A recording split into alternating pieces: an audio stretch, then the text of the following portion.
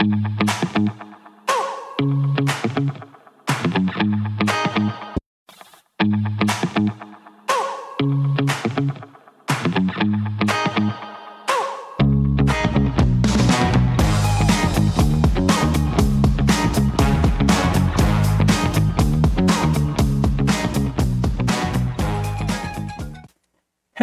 I am Tony Silvera, and this is my evening devotional. On tonight's episode, we're going to see what happened with Elijah at Mount Carmel. Mount Carmel in the Bible is actually a mountain range in northern Israel.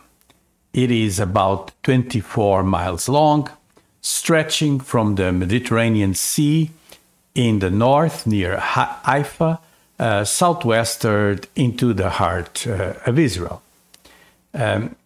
So Elijah shows up, and when he saw Elijah, the king said to him, "Is that you traveler of Israel?" 1 Kings 18:17.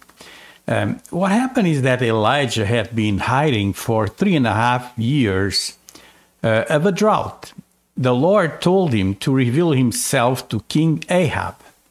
There were 850 priests of the false gods Baal and Asherah present.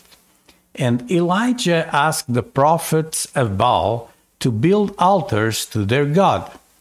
And the God that made fire appear will be the real and powerful God. So this is the challenge, this is the confrontation. 1 Kings 18:19, it says, "Now therefore send and gather all Israel to me at Mount Carmel, and the 450 prophets of Baal and the 400 prophets of Asherah who eat at Jezebel's table."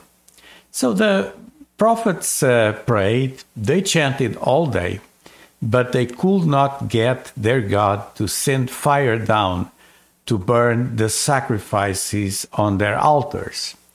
Finally, Elijah had the altar doused in water and then prayed to the Lord to send fire. And fire immediately consumed the sacrifice, the wood stones, the soil, even the water that had overflowed into the trenches around the altar. After this miracle, rain also came to end that long drought. 1 Kings 18:38 says that when Elijah then prayed to the one true God, God sent down fire that consumed not only the sacrifice, but the wood and the stones and the dust, and lick up the water that was in the trench. This was a miracle of great magnitude.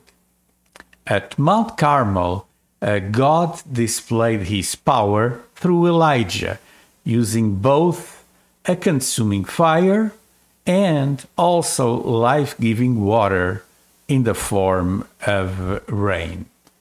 God revealed himself to be the one true God, worthy of all our worship.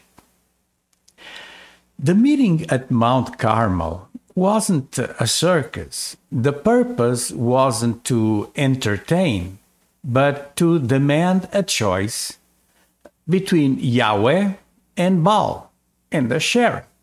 Elijah's desire is expressed later in his prayer that said, "So that his people will know that you, Yahweh, are God."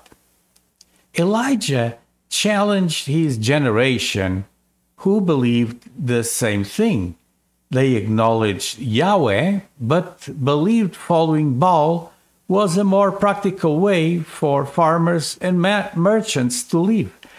However, if God is God, then we must submit to him and surrender every hour of our lives to his lordship. Then Elijah said to all the people, "Come here to me." They came to him, and he repaired the altar of the Lord, which was in ruins. 1 Kings 18, verse 30. Israel was hesitating, or in some version it says limping or wavering between Baal and Yahweh. You can read this on verse 21. And God answers the prayers of Elijah. Today, the test is about the same. The only God who answers prayers is the God of the Bible, and He is the true and living God.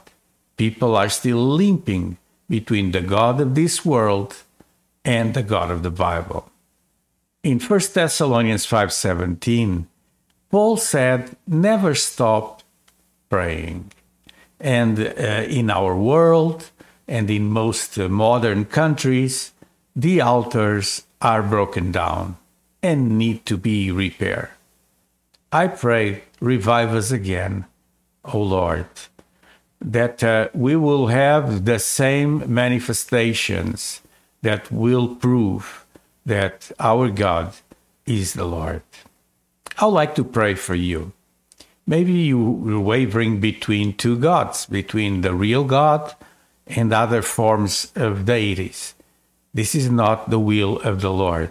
And I pray that God will reveal Himself to you tonight, that He will show His power and His glory to our generation. That's my prayer. So God, I pray for my friends watching my evening devotional, for our families too, that God, as you answer the prayers of Elijah with fire that consumed the sacrifice, that you will also show to our generation that you are the true living God. I pray that the God of Elijah will be manifested in our lives, and that the spirit of Jezebel will be destroyed, along with false prophets of this world. I pray this in Jesus' name. Amen. God bless you. This is the end of another devotional. I'm here every weekday at 9 p.m. You can find me on Substack, where you can receive the text version, that's the outline of these messages, together with the podcast, that's the audio version, that you can subscribe on any cell phone of your choice. So I'll see you here, God willing, once again tomorrow for another evening devotional. God bless you.